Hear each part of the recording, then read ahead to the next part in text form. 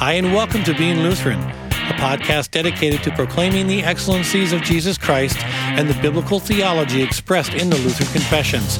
Today, Pastor Jason Goodham, Pastor Brett Bowe, and myself continue our favorite topic, vocation, talking about the first estate, the family.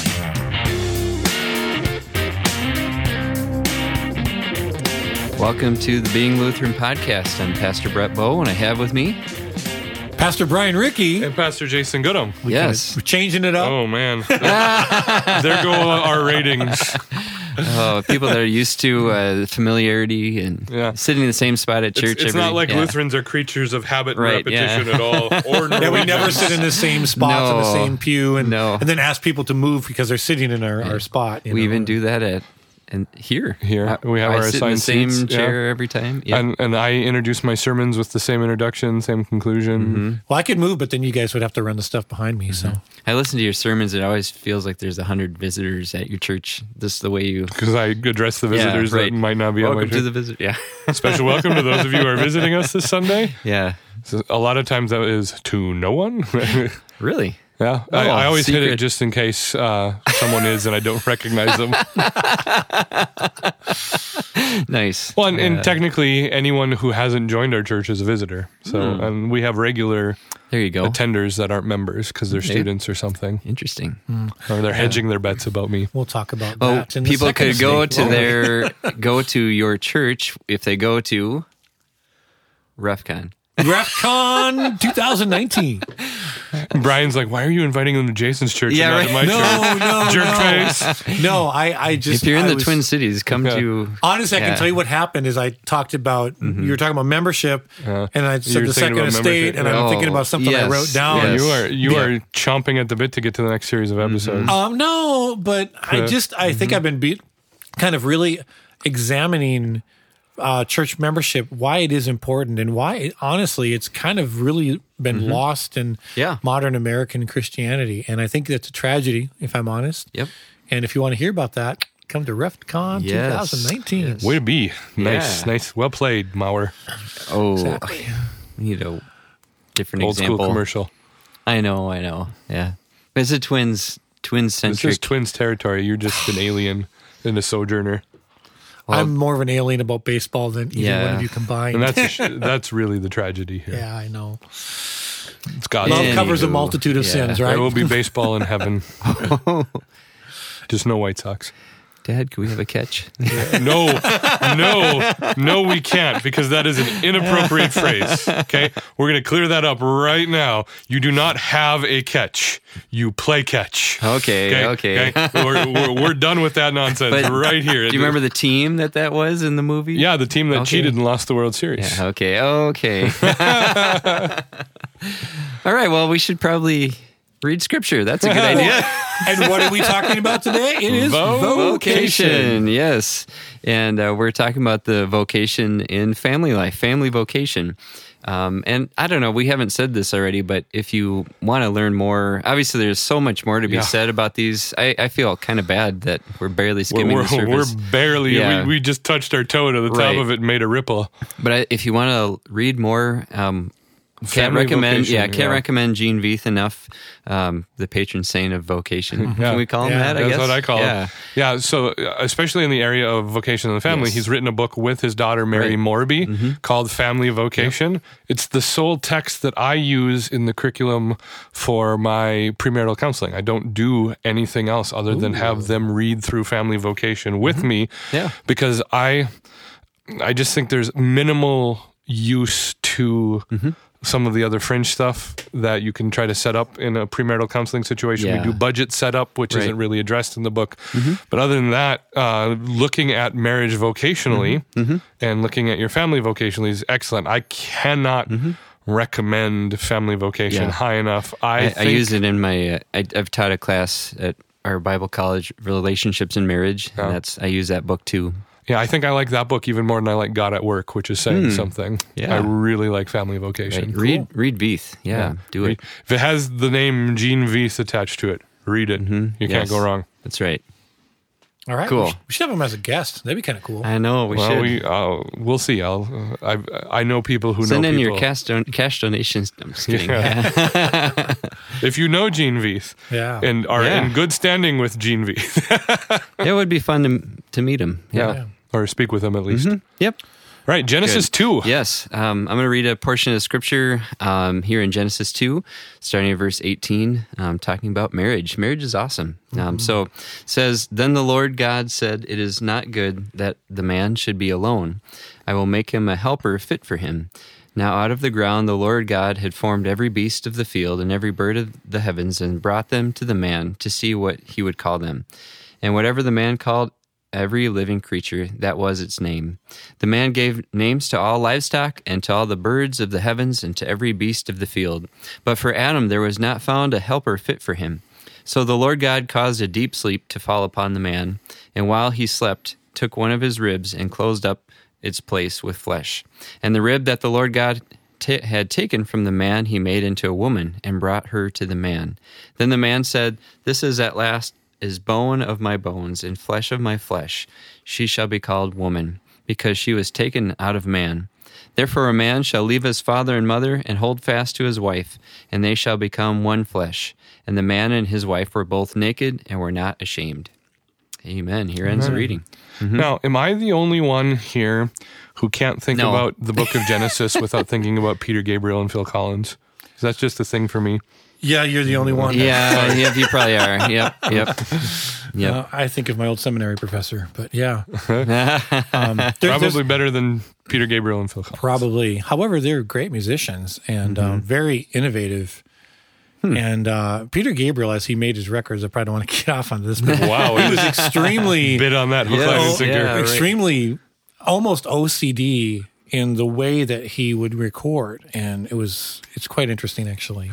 Anyway, I don't know. But the imagery that's going on in our text is so beautiful, and there's a lot of times we miss a lot of what's there because we get so familiar with it. We hear it at weddings and we hear it in other areas, but it's like, well, why did the whole animal thing come up in the middle of that? Is that an ADD moment for God or the writer of Genesis, Moses? And it's not at all. It's for Adam to come to the same conclusion that God's already come to. Right. It is not good that man should be alone. Adam needed to understand that. It also teaches that cats are completely superfluous and unnecessary creatures. It's biblical. So. Taylor Swift will never ever listen to our podcast now. I'm fine with that. Yeah, right.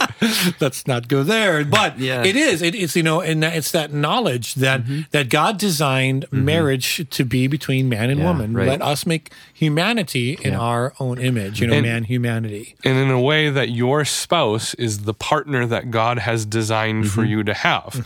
Not in a Disney, there's only one soulmate for you sort of a way, but in the way that God has designed the marriage relationship to be that sort of partnership. Yeah. And it's funny because assessing that, I've got 4 boys. One of them is married, and I have a granddaughter. Grandpa. Yeah. And my other 2 all 3 of them are in college. It's kind of crazy, my 3 older ones.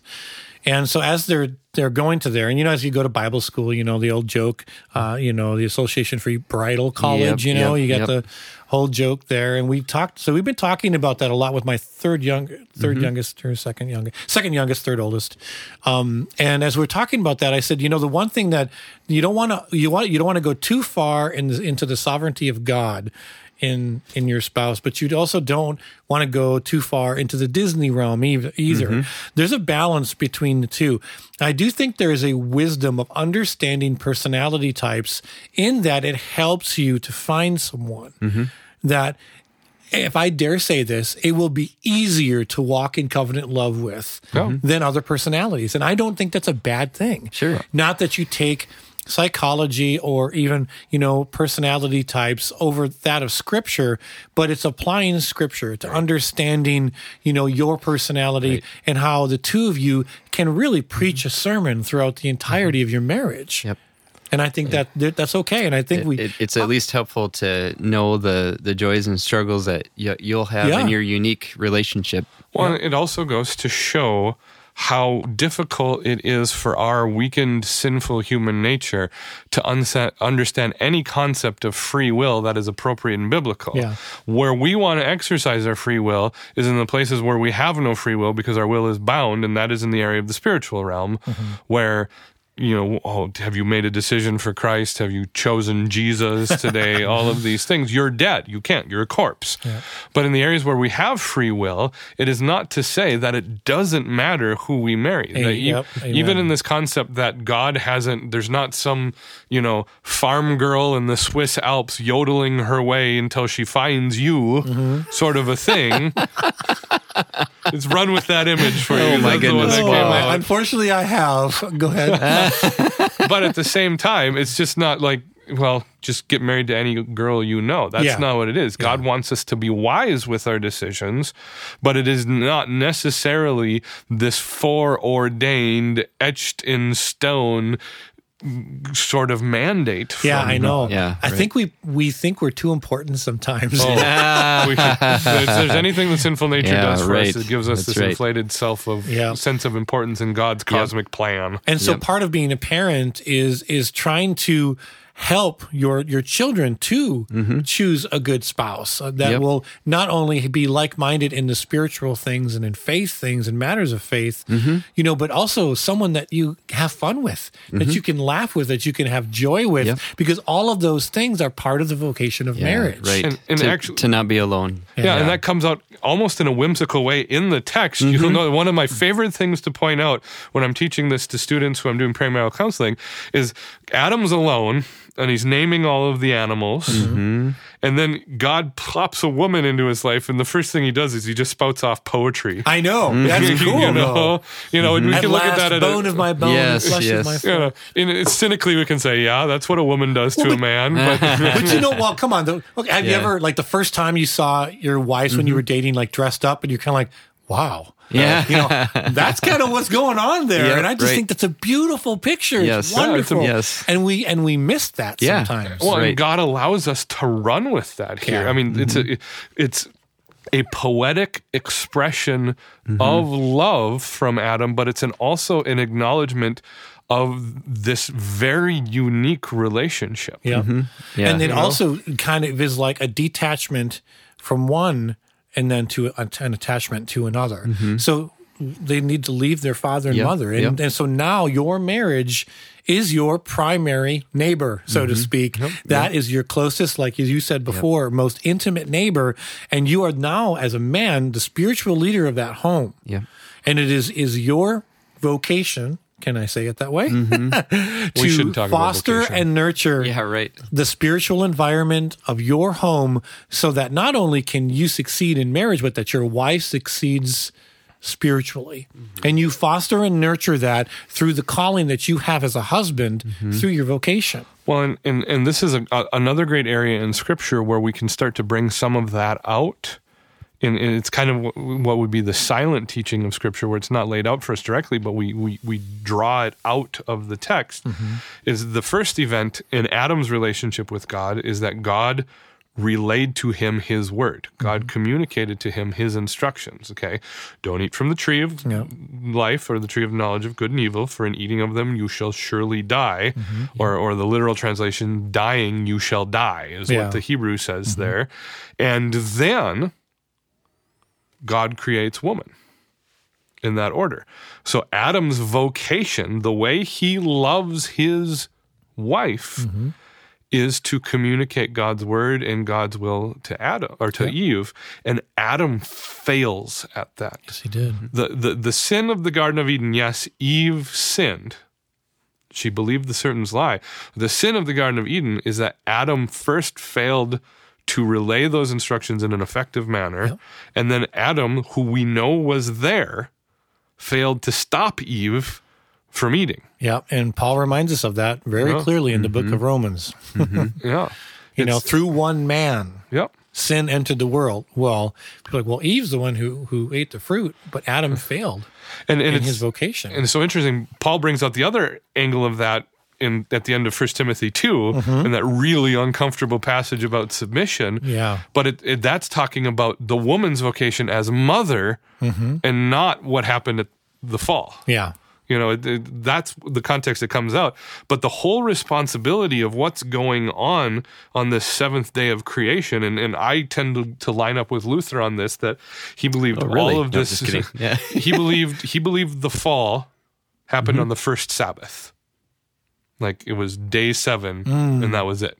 That's where Luther went with it, and I think it fits. But it comes down to Adam's failure in his vocation as a Christian, as a child of God, and in his vocation as a husband. Yeah. And it's too bad. It's kind of a bummer. Yeah, right. Yeah. You think? But you go back and God recognizes that the natural human state, even before sin, is incomplete without marriage. Yeah. Yeah.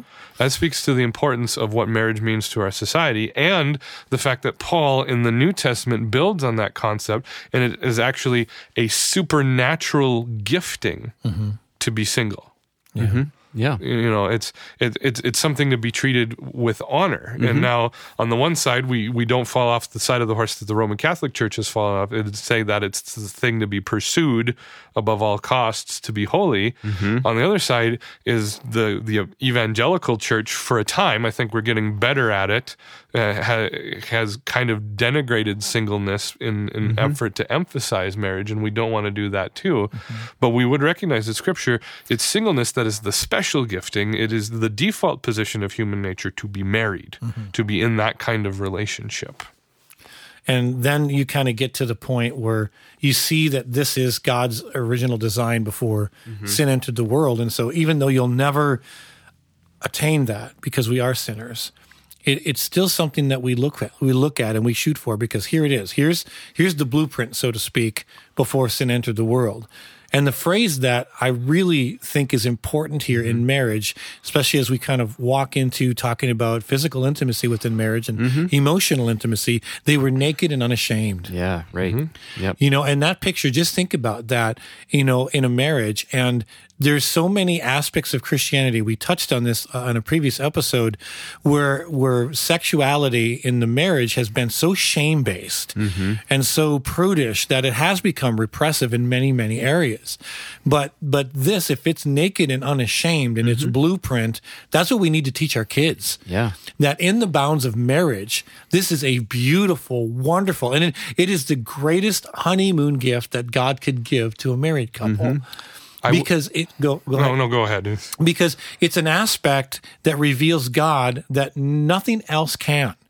And so if you think about the Trinity, and I'm going to bring that into it, you've got the one God of Israel revealed in 3 distinct persons. And I've talked about this before, and it might make you uncomfortable, but I really want you to think about the words that I'm using and the true meaning of it. In God, in and of himself, there is perfect harmony, perfect comfort, perfect rest, but also perfect ecstasy. There is a joy and a fulfillment that God has in himself as the triune God of creation, revealed in Father, Son, and Holy Spirit, that is given to the married couple, where they can experience in a very small part the ecstasy, the intimacy, and the beauty that God is in and of himself in the realm of physical intimacy and emotional intimacy.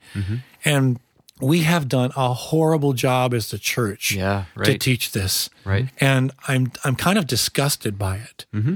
And I've actually woven it into my confirmation curriculum. Of course, it's age appropriate, but I think it's that important to show kids that this is a precious gift from God. Yeah. That's why you wait, because this is the design of it. This is how God intended it to be.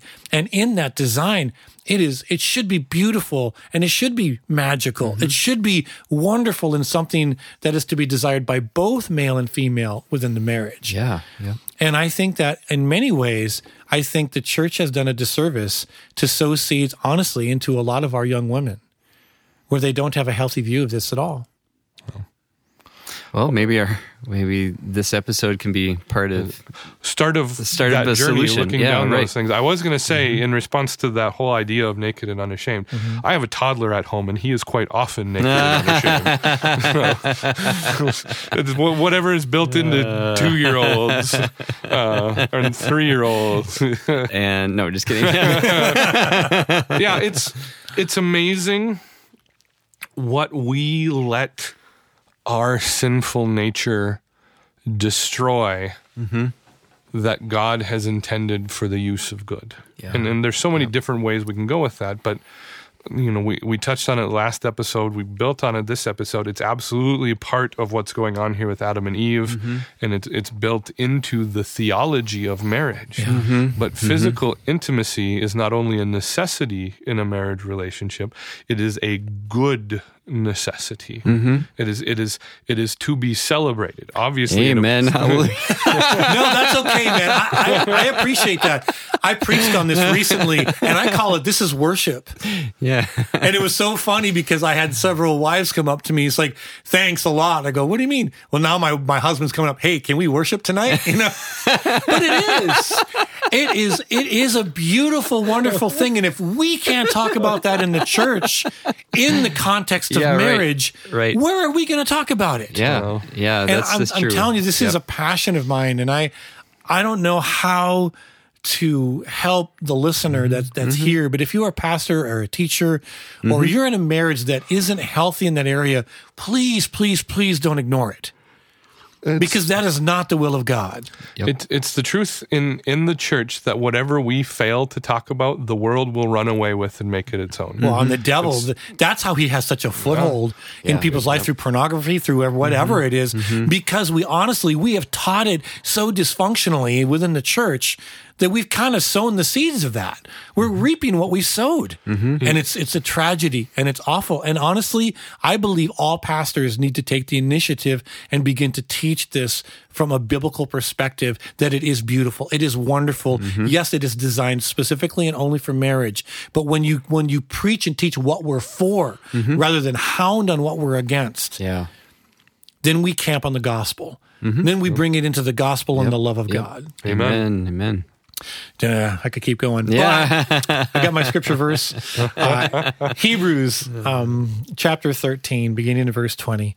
Now may God, the God of peace, who brought you again from the dead, our Lord Jesus, the great shepherd of the sheep, by the blood of the eternal covenant, equip you with everything good, that you may do his will, working in us that which is pleasing in his sight. Through Jesus Christ, to whom be glory forever and ever. Amen. Amen. Thank you for joining us. Please look us up on the web at beinglutheran.com. Also, invite a friend to check us out on Spotify and iTunes. Please join us next week as we continue our discussion on vocation. God bless you and have a great week.